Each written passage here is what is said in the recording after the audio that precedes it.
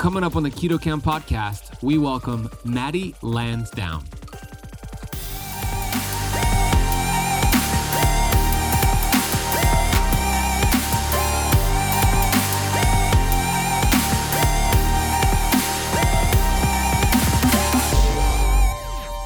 One tweak a week.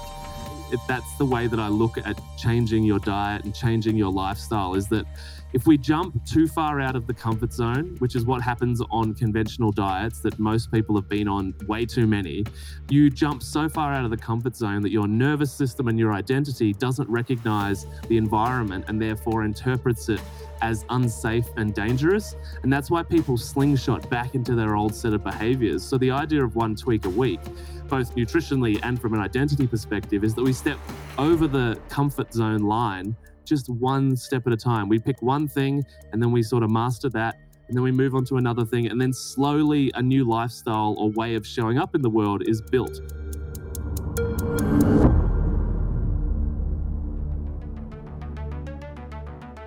We have access to ancient healing strategies such as ketosis, fasting, and carnivore. And on the Keto Camp podcast, we are determined to deliver the science to you. We bring in the thought leaders in this space to have extraordinary conversations so you could apply it and change your life. Your body was built to thrive. Your body is capable of healing as long as you identify the interference and remove it. I believe you are a masterpiece because you are a piece of the master. My name is Ben Azadi. I'm the best-selling author of Keto Flex, and I want to thank you for spending part of your day with me.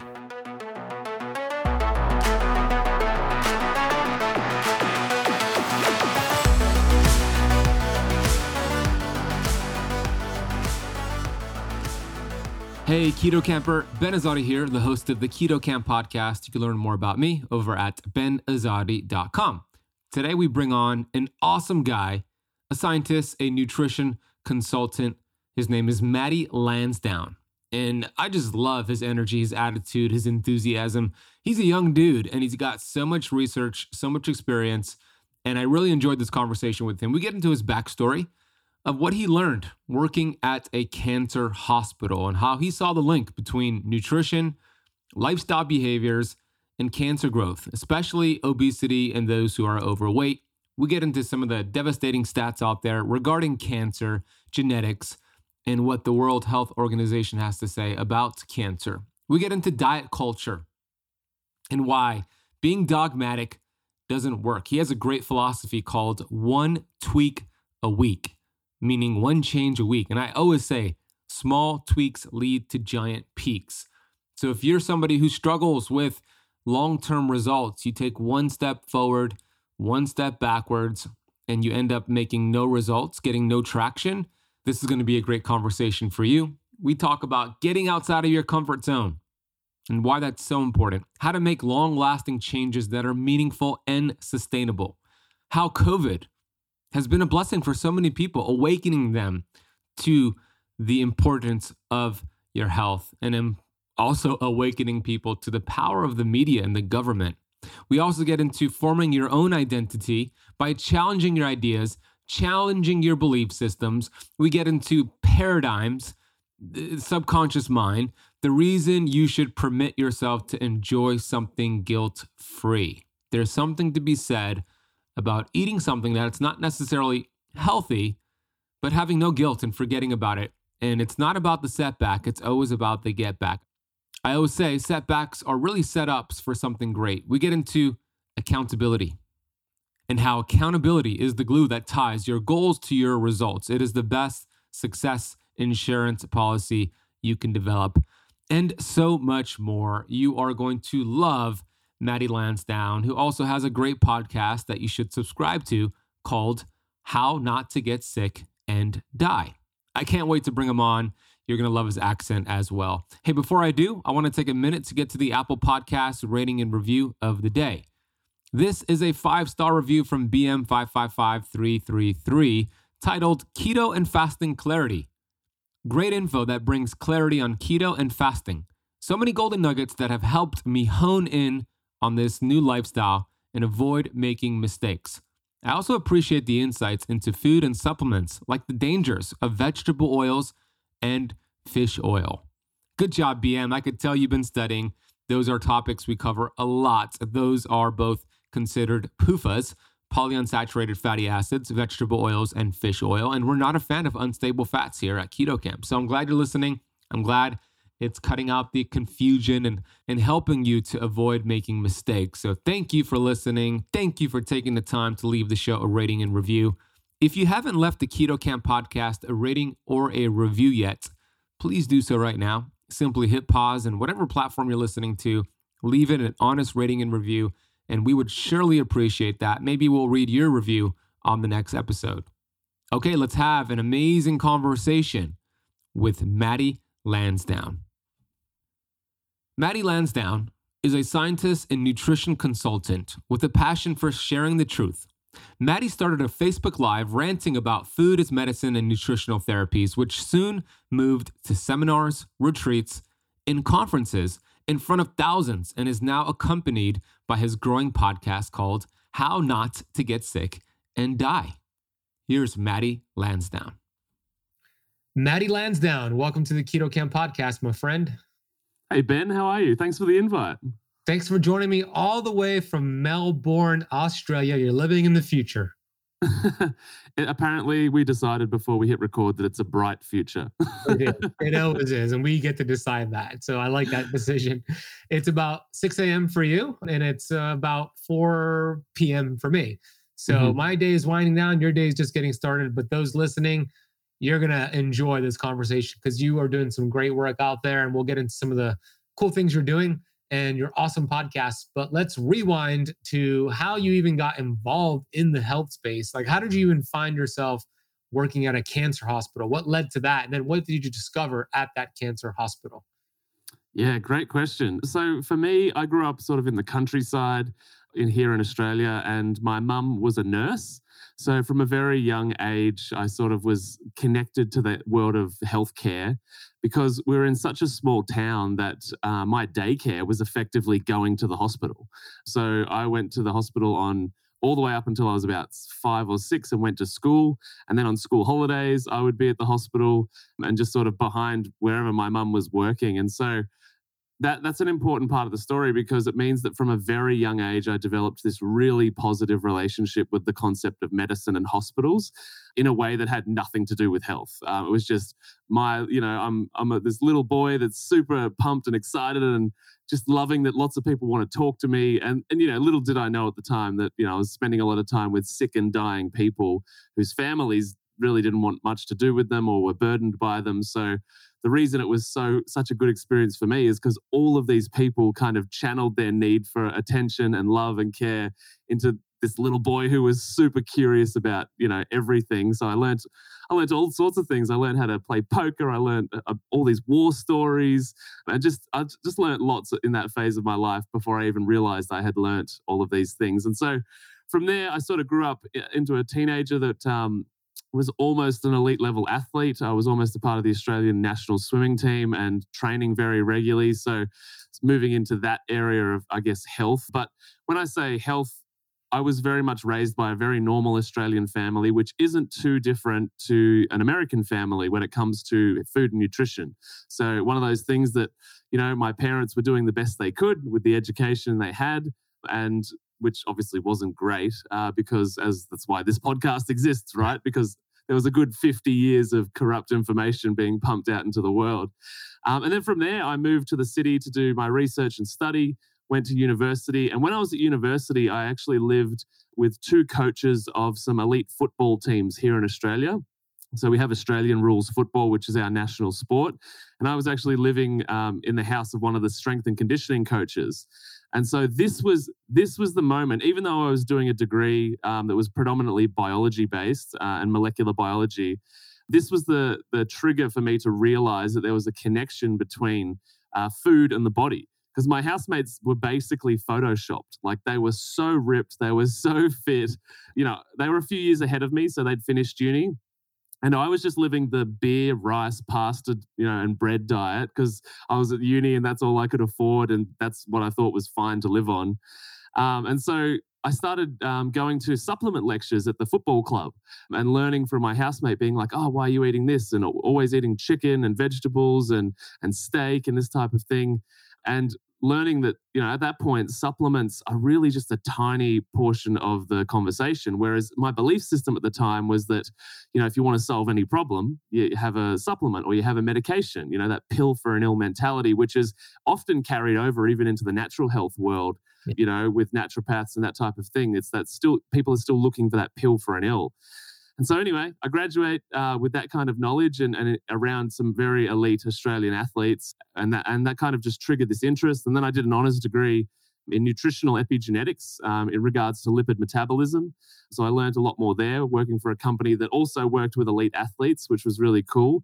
I was working with like corporate dietitians and nutritionists, and I was there in the lab.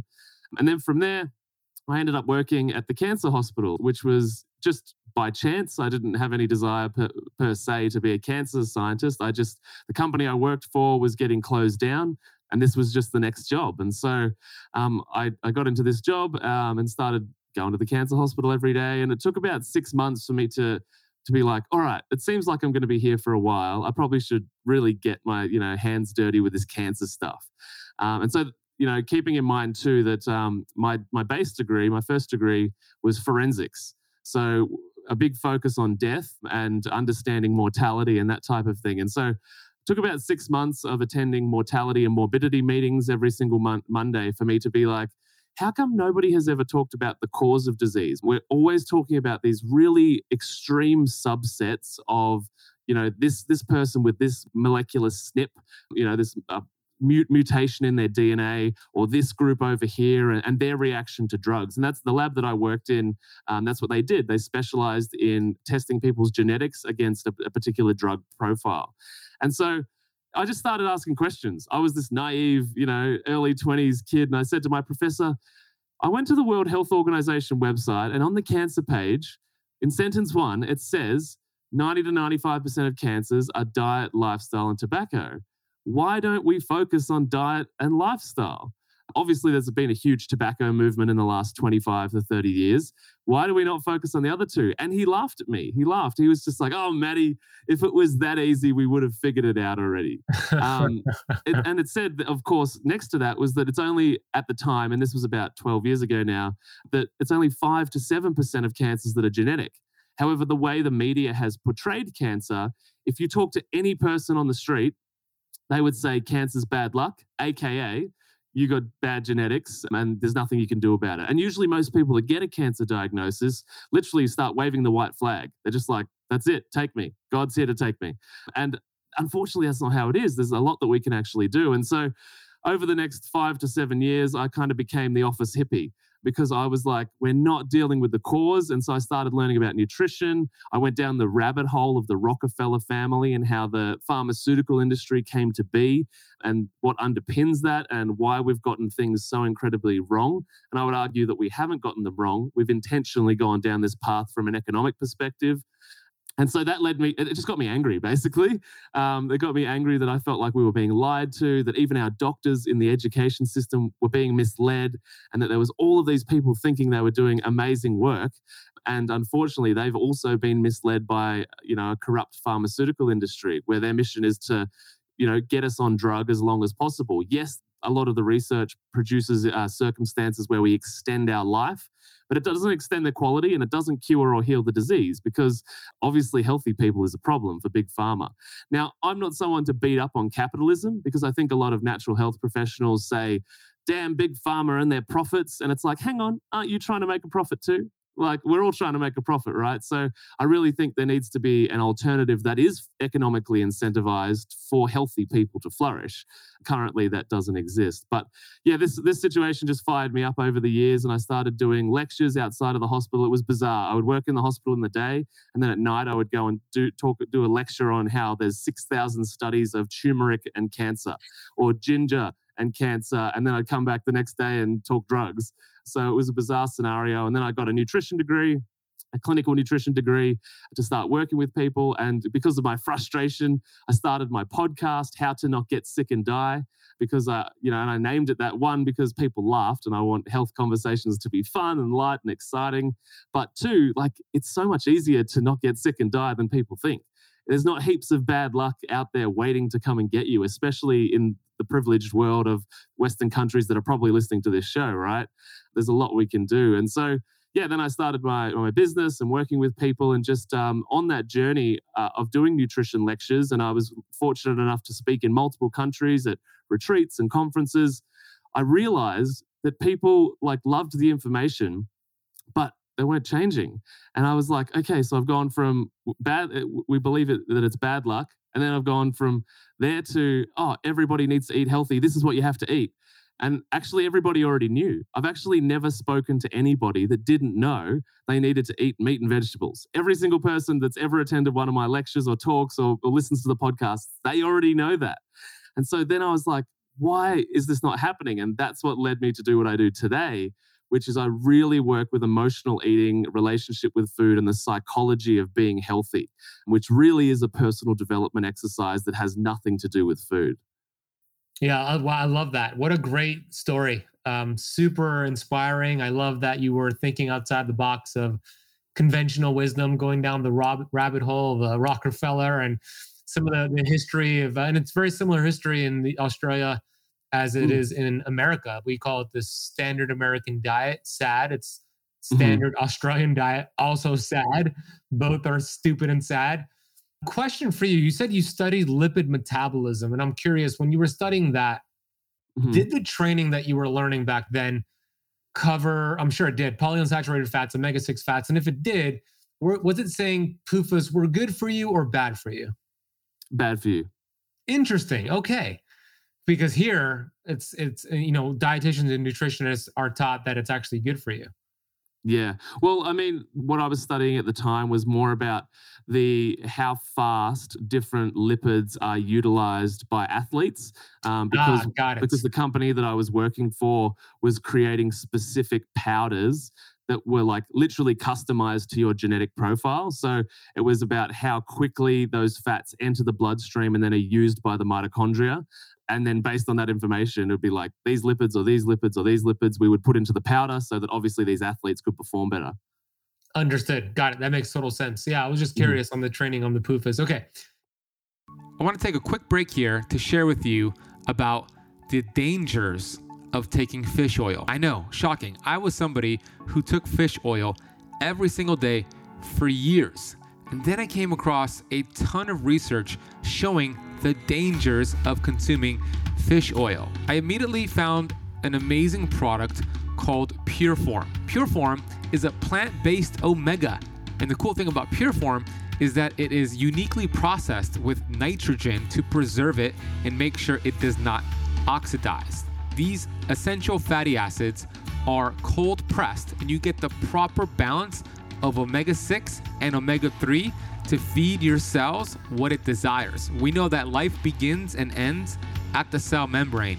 And when you have the proper fats, the building blocks for those cell membranes, all of a sudden, your fat-burning hormones can do its job. So you lose weight. All of a sudden, your cells produce energy, so you feel good. So we know that cellular health is key for performance and longevity. So I've been taking Pureform every single day.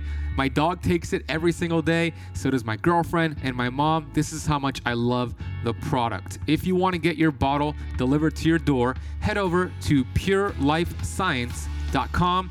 Check them out. Order a bottle or two, and you'll be amazed by how you feel after taking this just after a few days. That is purelifescience.com. Use the coupon code BEN4 to apply a $4 off coupon. That is BEN, B-E-N, and the number 4. International shipping is available. Okay, let's go back into this episode of the Keto Camp podcast. When you were working at the hospital, I remember when I was studying for this, you were taking a survey of the people that were sick in the cancer hospital, and about 86% of them were overweight is what you found, right? Yeah, totally. So I was just at this point where I'd studied so much sort of outside of my job in the sense that general wellness, diet, and realized, of course, I found a photo from the 70s and it was just a group of people on a beach. There's probably hundreds of people in this photo, and that everyone was in shape, not just healthy weight, in shape. And if you look at lots of photos of our parents back in the day or our grandparents, everyone is basically ripped, right? And then I was just sort of in this hospital, and I thought maybe I'm experiencing a disproportionate, reflection of the community because I work in the hospital. However, I didn't feel that was true because, I have existed in the city and walked around outside before. And we're now in the situation where it's kind of weird to find, a person who's a healthy weight. But back in the day, it was strange to have to know someone that was significantly overweight. And so looking through all this research that connected obesity as a precursor, or being overweight as a precursor to any of the diseases of civilization. And when I say that, I mean your diabetes, your cancer, your Alzheimer's, your dementia, all of these diseases that come as a result of overeating the wrong foods. I thought, all right, I'm going to do my own little study of, I'm going to walk into every single ward on the hospital. And at that point, I had access to 2 hospitals that were connected. So I literally just went on a walk with my phone, did my own little study, and I just counted every patient that I could see in a bed that was visibly overweight. And 86% was the number. And that reflects basically the research I had been reading that, most people are overweight that get a disease. And I knew that already, like from walking through the clinic every single day to go and get samples and specimens, that, everybody in the clinic looks significantly unhealthy. Their skin's terrible, they're overweight. And of course, hospitals don't sell health food. Interestingly, the hospital that I worked at tried that. They actually had vending machines with healthy stuff in it when it first opened because it was a new building. And it lasted about 6 months because obviously they didn't generate any cash out of them. So so they changed them. But so I just wanted to confirm to myself that this overweight thing was real and that it was a precursor, because solving being overweight is much easier than solving cancer. And so, if we can fix the problem before the real problem, we're going to add years to our life. And not only that, we'll actually live the last 10, 20, 30 years of our life with quality and experience and, being present and able to keep up with the kids and your grandkids rather than being, kept alive, but stuck in a chair or not going outside or doing all these things. So once I kind of proved that to myself, I was like, right, there's a lot of work to be done here in people's mindset, because everyone knows what to eat. We need to change the way that people look at themselves and engage with the world in order to upgrade the way that they live. Well said. I love that you did that experiment at the hospital. And, that doesn't even count the people who were skinny fat, right? With the fat around their organs. So it's probably even higher than 86%. But it's interesting because you determined 86% of them were overweight. It's your own little study. But then there's also a study that came out. I'm not sure if you saw it. It was in America from the University of North Carolina, Chapel Hill in 2018. That also did a study. I think there was about 8,000 people in the study looking at different metrics, blood pressure, A1C, on medication, off medication. And they found that 88% of American adults are metabolically unhealthy. It's very much in line with your 86%, which is unfortunate. It's also predicted in America that by the year 2030, in 8 years from now, 50% of American adults will be obese, not just overweight, but obese. And then the CDC also shows that 1 in 3 women are diagnosed with cancer within their lifetime in the US. And for men, it's 1 in 2. And a lot of people, to your point of what you shared earlier, believe it's just the bad luck of the draw. Cancer runs in my family, or I got this gene and there's nothing I can do about it. But that is not true. That is false. There's so much control. 95, Bruce Lipton thinks 99% is under our control through our environment, our thoughts, our behaviors, our food, our drinking supply. We'll get into all that. But I love your approach, Matty, because how old are you? 32 years old? 30? Yep, bang on. 32 years old. And your history and your experience and your research is that of somebody who discovers this around usually 60 years old, 50 years old. So it's super cool that you discovered this at such a young age, because you have a lot of work ahead of you and a lot of greatness to do. And you're going to have a lot more time to do it. So I love to hear that. And Einstein said, intellectuals solve problems, geniuses prevent them, right? So you were an intellectual, you were, solving problems and looking at mortality and what was the cause of this, or why did this person die? But now you switch to being a genius, and now you're looking at being proactive instead of reactive, which gets us to a lot of the work that you do, which is similar to the work I do. I call it the mental six-pack, but focusing on the inner sizing versus the exercising, because it's not information that changes people's lives. We have an abundance of information. If information changed your life, then every librarian would be a multimillionaire, right? So it's not that. It's the application of the right information, but also doing the inner work. So let's get into that. You notice that you would tell people, eat this, not that, drink this, not that. And maybe some people did it, but majority probably did it for a little bit, fell off track. And then what were some of the trends you noticed? And then what were some of the action steps you took from that? Yeah, sure. Firstly, thank you for those very kind words. I very much appreciate that. That has a lot to do with my very rebellious personality and not wanting to conform to the groups around me, but it's led me in a good direction. I get that. Well, the quote is conformity, or the opposite of courage is not. What's the quote? The opposite of courage is not cowardice. It is conformity. That's exactly like me. I agree. Totally. Yeah, no, I saw a quote the other day actually that said that in a society that's fat, sick, and nearly dead, being healthy is a form of rebellion. So true. I like that. Right? I like that form of rebellion. I'm good with that. Yeah, me too. So to answer your question, there was a trigger moment for me where it was like, I need to start building a program and a business that helps people, because I did this presentation and I forget what I was talking about, nutrients, supplements, something like that. And then after the talk, people were like thanking me and blah, blah, blah. And then somebody came over and said, Matty, they'd waited till the very end, till everybody was gone. They're like, Matty, love the talk. I really want to talk about how we can work together. Let's go to the McDonald's across the road and have a conversation. And that was the moment that I was like, and I think he said like, get dinner or get some food. And I was like, hang on. I literally just talked about this for like an hour and a half. and that was the moment that I realized, I was like, I'm going to do something different, because information, is not the transformational variable. And like you said, librarians would be geniuses. We'd all be healthy, sexy, rich, because Google exists. Yeah, you know what I mean? We just Google the information. Celebrities and rock stars, if that was the case. Yeah, totally. So I was like, all right, I'm gonna do this differently. And so I guess the thing that I was seeing and learning, which probably all of your listeners have experienced, is just people that have been on 10, 20, 30, 40 diets, and they're in a more unhealthy state than when they first began the journey. And yes, they might have had some, superficial results along the journey, lost a bit of weight here, got healthy. It was really, really hard. But, then once the wedding was over, or once the event was over, I returned back to my old self. And so I was going on my own personal development journey and dealing with my own childhood trauma a lot in my 20s, and spent a lot of time in therapy sorting my own out.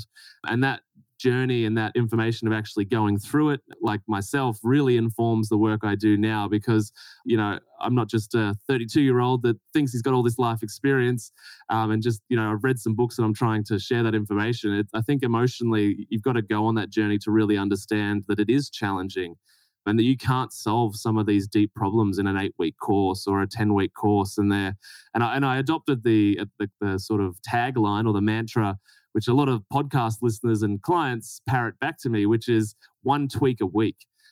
That's the way that I look at changing your diet and changing your lifestyle, is that if we jump too far out of the comfort zone, which is what happens on conventional diets that most people have been on way too many, you jump so far out of the comfort zone that your nervous system and your identity doesn't recognize the environment, and therefore interprets it as unsafe and dangerous. And that's why people slingshot back into their old set of behaviors. So the idea of 1 tweak a week, both nutritionally and from an identity perspective, is that we step over the comfort zone line just one step at a time. We pick one thing and then we sort of master that, and then we move on to another thing, and then slowly a new lifestyle or way of showing up in the world is built.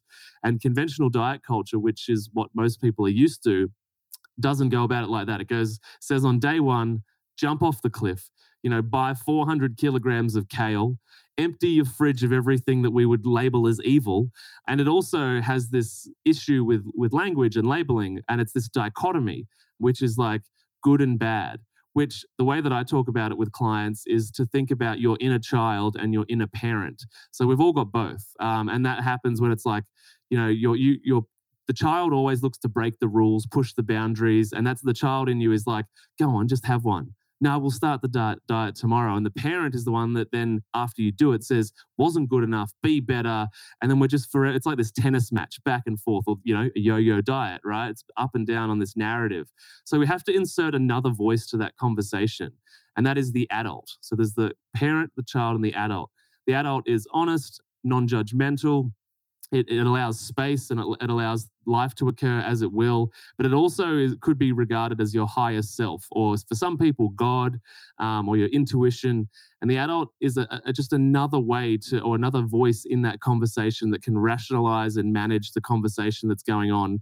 And that conversation was embedded by marketing for most people, like especially in the diet world. Like it's always going to be in there, like good and bad, do this, don't do that. But the adult is what we want to move towards in order to make a decision that respects ourselves. And in that process, we develop self-love, self-respect. And as we do that over time, we start making decisions that actually are in favor of our body and in favor of the life we want to live. And we also have to understand the past, because we've all got a past that led us to this current moment.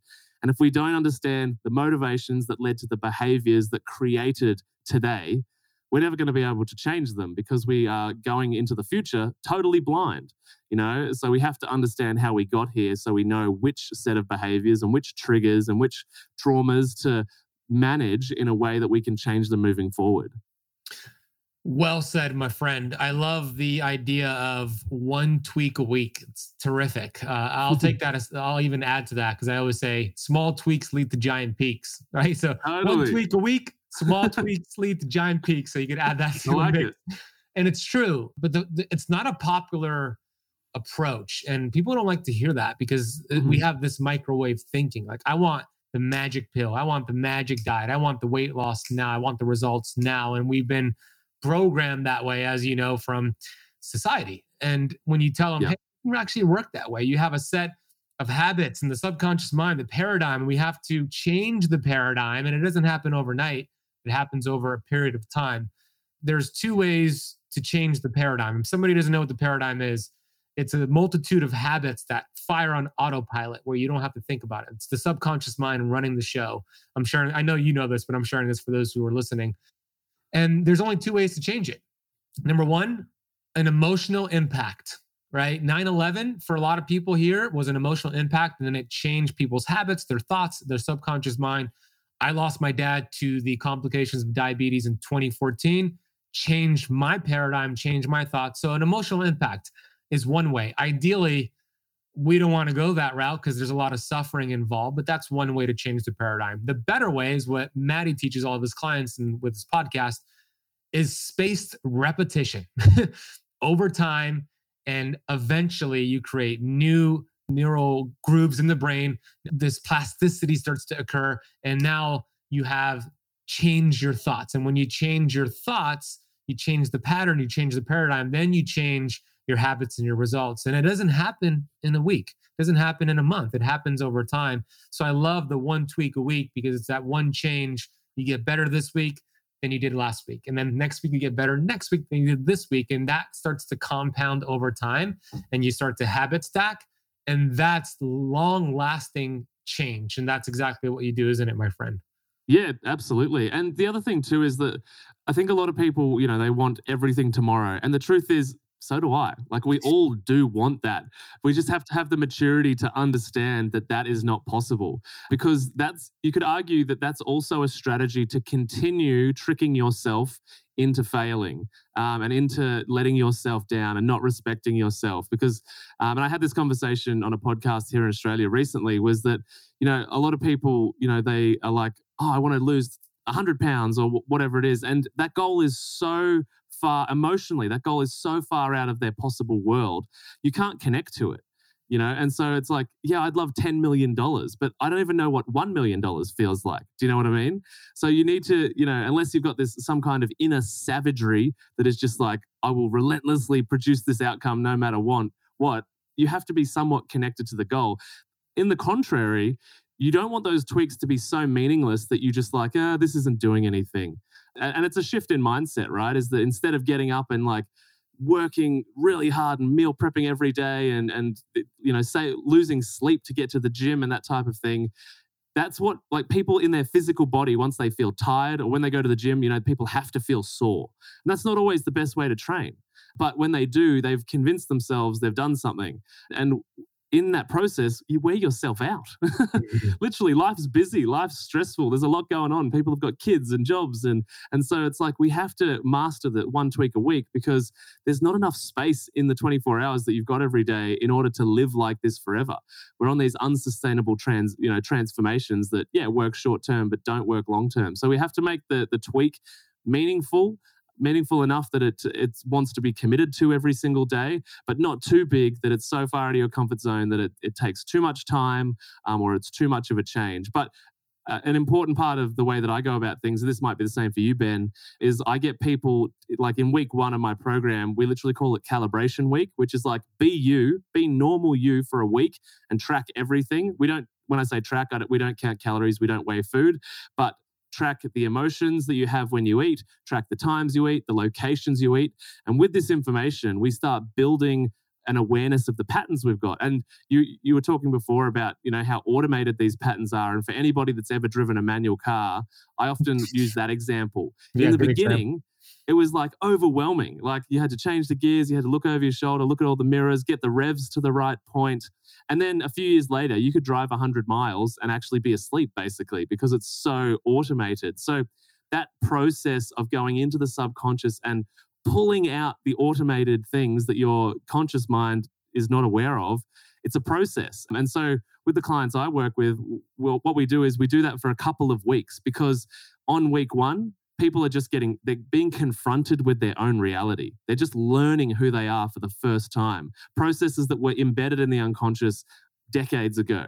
And then week 2, we're finally aware of the process. So it's like, whether it's eating the chocolate or whatever the habit is, or managing stress in a poor way, like you start to catch yourself in it because you've pulled it out of the subconscious. So week 1 and 2 is a bit emotional. A lot of people get confronted by the things that they're actually doing that they didn't realize they were doing. And then week 2, we can start to see the pattern as it comes into our awareness. And then by week 3, we feel the trigger before the pattern has rolled out. And we have to get to that point before we can offer a one tweak a week alternative, because we need to know the anatomy of the habit, the anatomy of the system that is leading us to produce the results that we've currently got. Once we're there, conventional diet culture would have you think, just pretend triggers don't happen. Is like stress even a thing? And that's not the case. These triggers are always going to pop up, right? Yes, you can take the power out of some of the triggers and work through them. That's a couple of year experience, 5-10 years for some people, depending on what that is.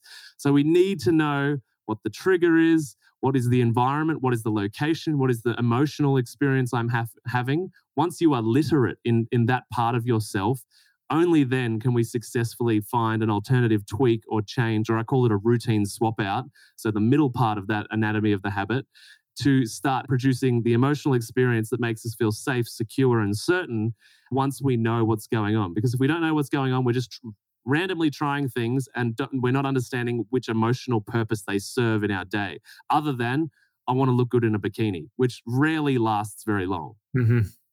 So you're telling me it's not as easy as just cutting your calories and moving more. I thought that was the way to lose weight, dude. It's funny you say that, because yesterday I listened to your Gary Taubes episode. So. Oh, yeah. But Gary goes hard on that. I know. Yeah, we know that's not the case. I mean, we're not denying calories. They play a role, but it's a distraction. That's what it is. I love your approach. I think it's amazing, because what you're doing with your clients and your community, you're helping them become aware of that paradigm, that subconscious mind, because it's just running the show. Did you know there's actually beverages that can supercharge your fasting results? My favorite, which is a keto powerhouse, is apple cider vinegar. There's a ton of research showing apple cider vinegar has been beneficial for boosting your metabolism, suppressing appetite, reducing fat storage. That's because apple cider vinegar contains acetic acid, which is a short-chain fatty acid that's been shown to promote weight loss in those ways. Also, apple cider vinegar is one of the best ways to balance your blood sugars. A study showed apple cider vinegar improved insulin sensitivity after high-carb meals up to 34%. We also know that apple cider vinegar stimulates digestion, acts as a bile stimulant to help break down the fat you're eating on keto. Another research study showed apple cider vinegar protects against mineral depletion. If you're like me, you probably don't like the taste of apple cider vinegar. I think it tastes disgusting. That's why my go-to is Paleo Valley's apple cider vinegar complex. This is an organic blend of apple cider vinegar and 4 more gut and health supportive superfoods. I take this before my meals, I take it before coffee, and this enhances my fast and my blood sugar regulation. You'll find it contains organic apple cider vinegar, organic turmeric, organic ginger, organic Ceylon cinnamon, and organic lemon. Since you are a listener of the Keto Camp podcast, we worked out an exclusive discount code for you to get the apple cider vinegar complex capsules and all of the products over at Paleo Valley. All you need to do is head to paleovalley.com and use the coupon code KETOCAMP15 at checkout for 15% off your entire order. By the way, they got delicious beef sticks and an awesome organ meat complex. Go check them out. paleovalley.com. That is KETOCAMP15 at checkout. We'll also drop a link down below in the show notes. Neville Goddard. Have you studied Neville Goddard's work at all? Or are you familiar with it? Not extensively, but I know who he is. Yeah, so he has a great quote. He said, "We are only limited by weakness of attention and poverty of imagination." So I want to relate that quote to what you're sharing here and actually have a slide. Let me see if I can pull this up. That's so relevant to the 2022 and social media. Oh my gosh, it is, dude. So here's what I mean by that, right? Subconscious mind, weakness of attention. So for those watching on YouTube, I'm going to explain it for those listening as well. But I have an image here of a glacier, and on the top you see over the water the conscious mind, a small little part, but 90%, 95% is underneath the water, which is the subconscious mind. And I have bullet points here that say mainstream news. I put fear porn in there, social media, friends, family, coworkers, billboards, TV commercials, and I had that with an arrow that says weakness of attention. And we were constantly being pulled different directions. And the simple thing here that I noticed, because I'm really aware of my paradigm and my environment, and this is not a pro-vaccine or against vaccine, this is just more of like me noticing what's happening. When the vaccine got rolled out, this is something I saw right on Google, on the Google website, which is the letters Google. They have face masks and Band-Aids. And if you're not aware of your environment, like what Matty teaches and what I teach, this will go right into your subconscious mind, pushing you to a certain direction. And this is happening all over the place. So I want you to share more because I know you talk about this a lot. What do you see in relation to this, Matty? Yeah, well, it's interesting you say that because being in Melbourne, we were the most locked down city on the planet. We had the longest lockdowns, and it's only just this week that I'm allowed to attend gyms and cinemas. And, are you serious? This week? This week. March of 2020. It's been since March 2020, only this week. And it's been a very emotionally challenging time, very lonely, disconnected. And, through all of this, I left my job at the hospital in 2020 on sort of moral and ethical grounds. But the thing that I noticed, because we were locked down so much, is that I watched a lot of Netflix. And I noticed a bunch of Netflix images, the thumbnails for the shows, they obviously Photoshop masks onto them. The same kind of thing that you had there with the Google image. And I noticed that and I was like, I can't even escape this ridiculousness on Netflix. Like it's everywhere. There's a huge agenda. And that's, we're talking in relation to COVID, but think about what's happening with your eating habits and Burger King and Coca-Cola and all that. That's happening every single day.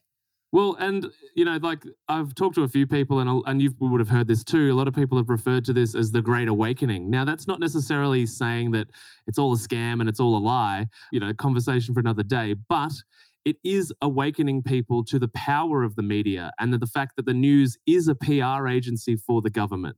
And that leads you to ask, what have I blindly believed in the past, or what has been embedded into my subconscious, or what belief systems? And this is actually to circle back to working with clients. A lot of clients in the first sort of month realize they're like, oh, that thing I've been saying to myself for years, I can now remember the exact moment when I was 10 years old that my mum gave me that belief about food. And so it's the same thing with the media, with our friends. It's like, do I actually believe these things? Are these experiences that I've investigated, looked into, and been like, I believe that? Or is it just an idea that somebody else that you respected or looked up to at the time believed? And you mentioned at the start too, the fact that people say with chronic disease that it's in my family. A lot of the things that are in your family are these unconsciously embedded habits and relationships with food that lead you to live the same life. And that's the power of epigenetics, which is that, it's not your genetics. And a lot of people thought that for a long time. And Bruce Lipton, he was one of the first people that I found because he's a molecular biologist. I'm a molecular biologist. And he was talking about all these things that I was starting to sort of naturally think about as well. And I was really confused. And I found his book and read it. And I was just blown away that I was like, oh, this makes so much sense. And everybody at the hospital thinks I'm a lunatic for thinking this way.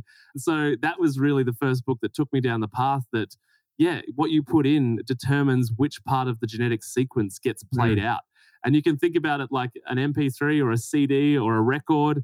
The bit that you want to play, you just move, move it to the position in the song that you want to hear.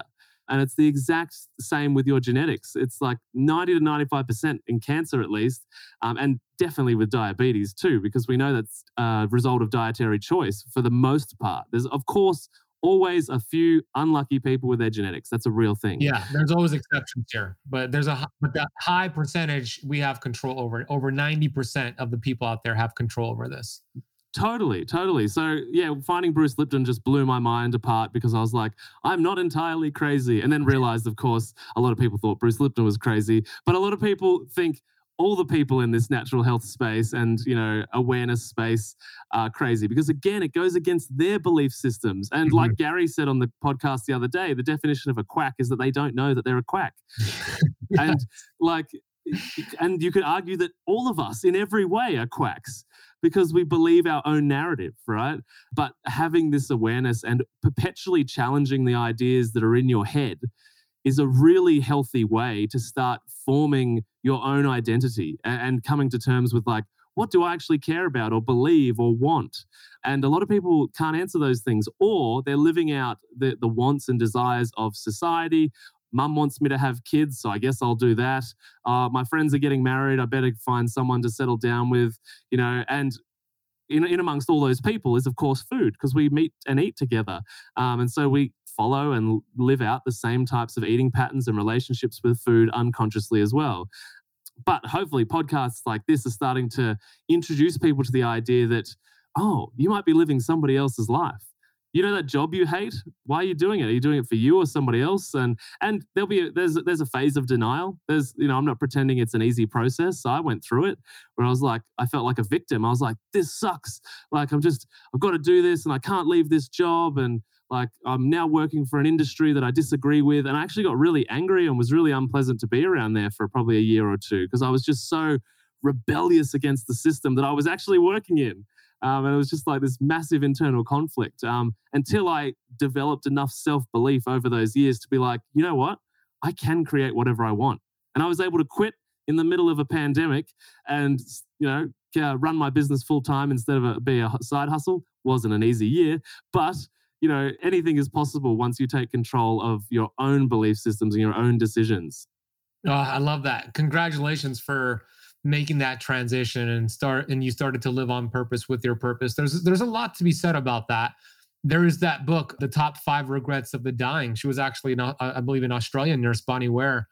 And the number one regret of people on their deathbed, very similar work to what you did, her work, was I lived my life according to what people expected of me, right? Like you said, my mom wanted me to have this job and be this doctor or be this lawyer, so I became that. And so I lived the life of what others wanted me to be, what others expected me to be, instead of me being what I wanted to be, my purpose. And that was the number one regret of people on their deathbed.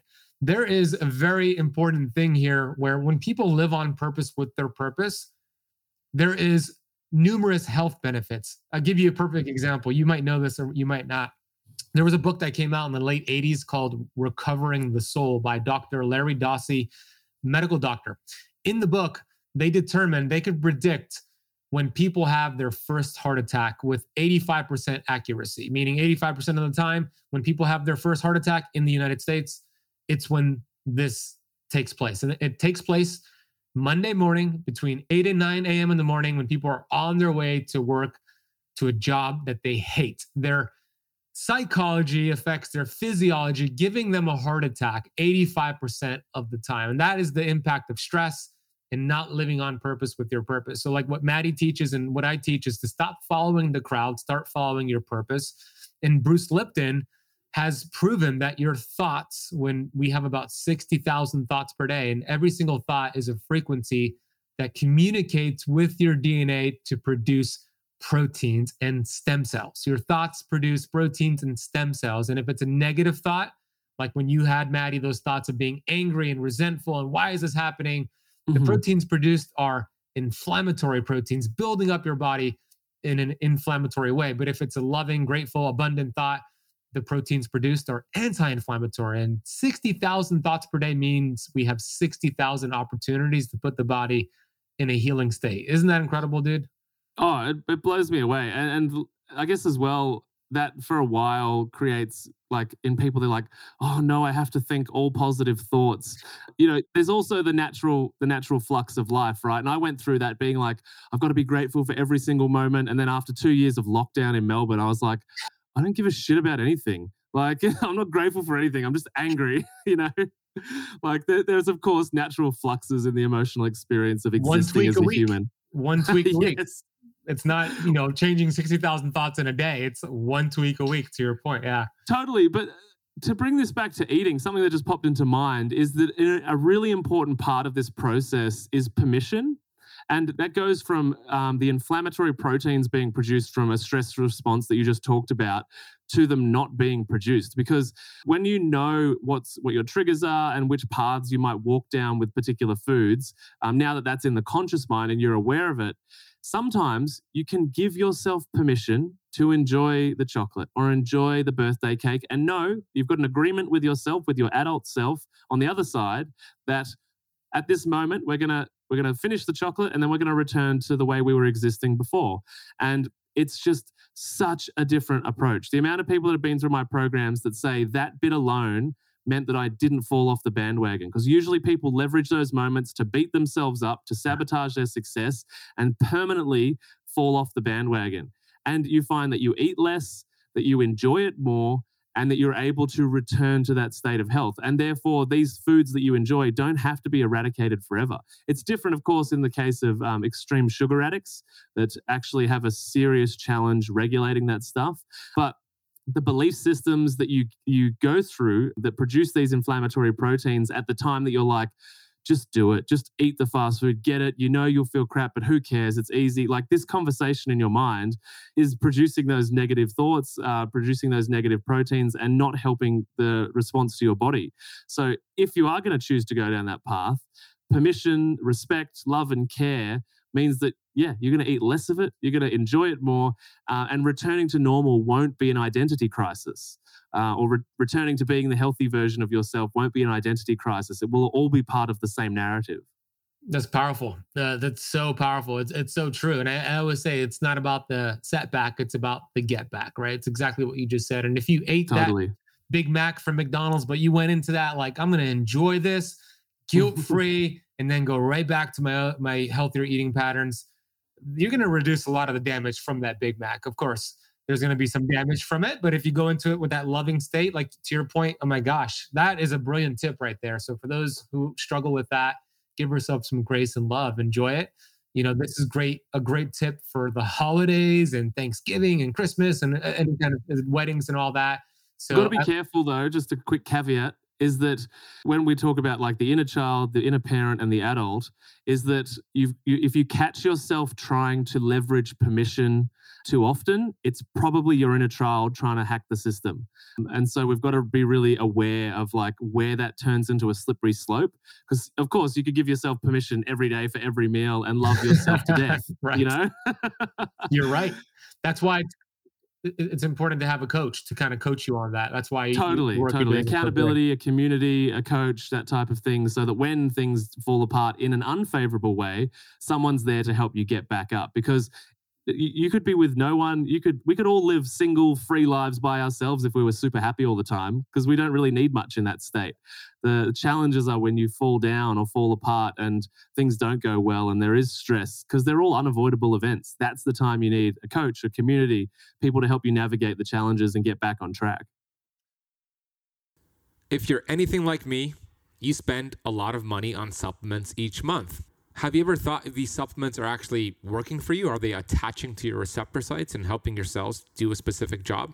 What if you're not getting enough minerals? Or what if you have too much of something, creating an imbalance in other minerals? Knowing this will not only save you money, but it'll also improve your health so you could balance out the vitamins and minerals that you really need. With that being said, how the heck do you know if you have a mineral imbalance? What I'm bringing you today is a chance to accurately test all of that at the comfort of your home. In this case, I'm talking about my friends over at Upgraded Formulas and their upgraded hair test kit and consultation. When you discover the truth here and what's going on with your body, you can vanquish any of those hidden deficiencies that are affecting your metabolism, thyroid, adrenals, mental performance, endurance, strength, and sleep, just to name a few. I've had Barton Scott on the show before, and he gave a masterclass on minerals. How this works is simple.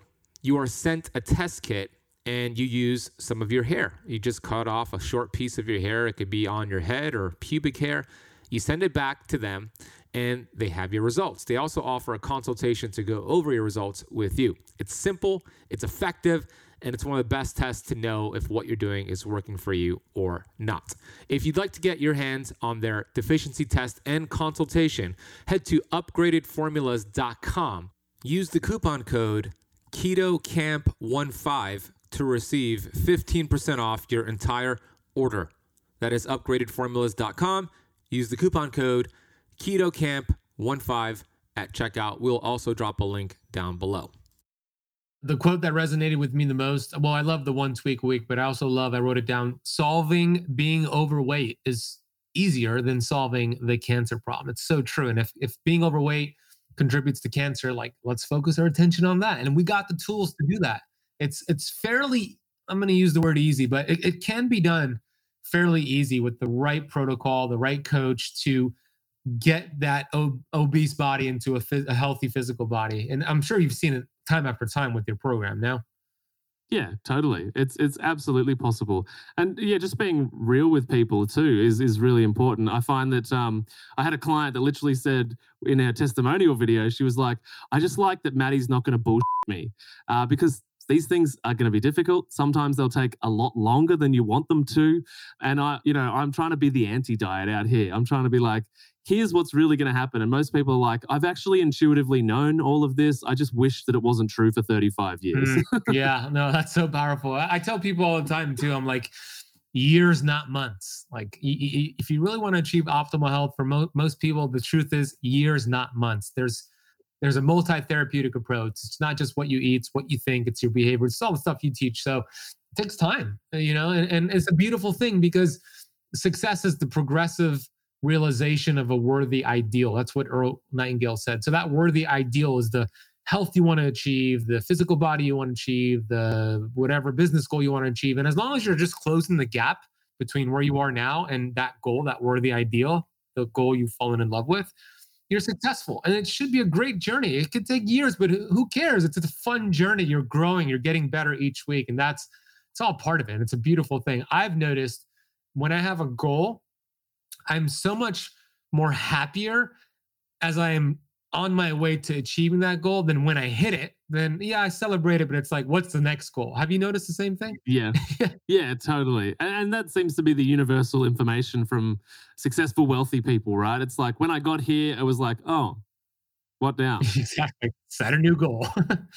Celebrate it. I think we should be grateful, but I'm always like, for me, I'm personally healthily dissatisfied with life. I'm grateful, but never satisfied. And I think that's a healthy balance, at least for myself. Yeah, no, and I'm pretty similar, like finding that balance and having people in your life that keep you accountable to celebration is a good idea too, because it's very easy to get disproportionately focused on the hard and the negative.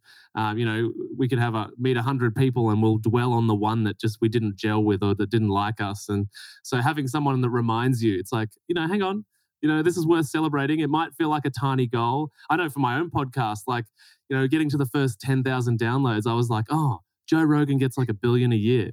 My girlfriend at the time was like, no, we're going out to dinner. Yeah. And then we did the same at 50,000 and 100,000, 150. So it was just like, now it's just a part of it. It's like, this has to be celebrated because there's lots of hard work. And if we don't find time to enjoy the process, then what's the point? So true. And what you appreciate appreciates. It's a universal law. So if you celebrate the small things, they end up becoming big things. Like to your point with your podcast downloads, universal law. Accountability is important. Bob Proctor said, accountability is the glue that ties your goals to your results. It's the best success insurance policy that you could have. So you do that with your clients. Share a little bit more about where they could learn more about your program. You have an awesome podcast, which is called How Not to Get Sick and Die podcast. I'm going to be on there soon. So everybody go subscribe to it, get those downloads up higher because you're doing great work. But where can they learn more about your program and work? Yeah, sure. So we're just about to overhaul the website. So that website should probably be up this week or next week. So MattyLansdown.com. You can find us there at the podcast, How to Not Get Sick and Die, of course. And I guess we focus a lot on women and mothers. So I have a Facebook group too called the Busy Mums Collective. So if you're a mother that wants to get healthy, feel free to come and hang out there. Awesome. We're going to put all that down below. But by the time this comes out, your website would be done because it'll come out in 2 weeks from now. So the website would be great. We'll link it down below, MattyLansdown.com. How Not to Get Sick and Die podcast. We'll put your Facebook group down below. My audience is, there's a lot of moms and women in my audience. So go and check out Matty. Go check out his website, his social media. Go listen to his podcast. And I want to acknowledge you, man. I love the work that you're doing. This was a fun conversation. Love your energy, your attitude. 32 years old, man. And you've got the wisdom of somebody who's 62 years old. So I'm excited for your future. And if you ever make your way down to America and Miami, where I'm located, I'd love to see you in person, man. But I want to acknowledge you and say thank you for the work you're doing. It's awesome. And I really enjoyed the conversation today. Yeah, me too. And I'll definitely come and hang out. We've got, as we discussed before we hit record, we've got a bunch of mutual connections in this health world. And I've been on so many summits in the US. So yeah, I'm definitely going to come and hang out sometime. But thanks so much for hanging out and having an organic conversation. And I really appreciate your time, Ben.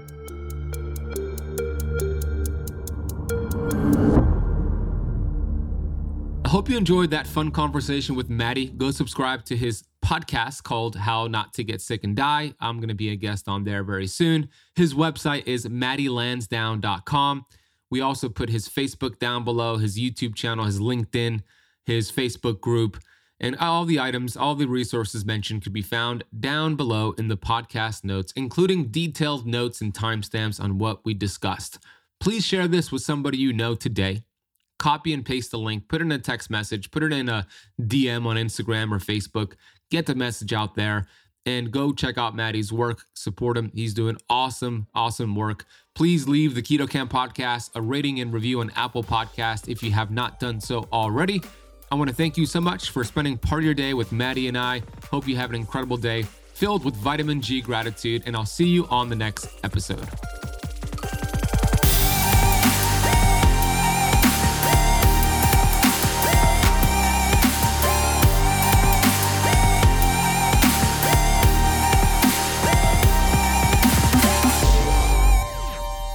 This podcast is for information purposes only. Statements and views expressed on this podcast are not medical advice.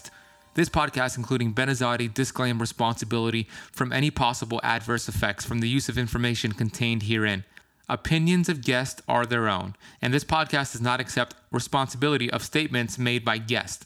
This podcast does not make any representations or warranties about guest qualifications or credibility. Individuals on this podcast may have a direct or non-direct interest in products or services referred to herein. If you think you have a medical problem, consult a licensed physician.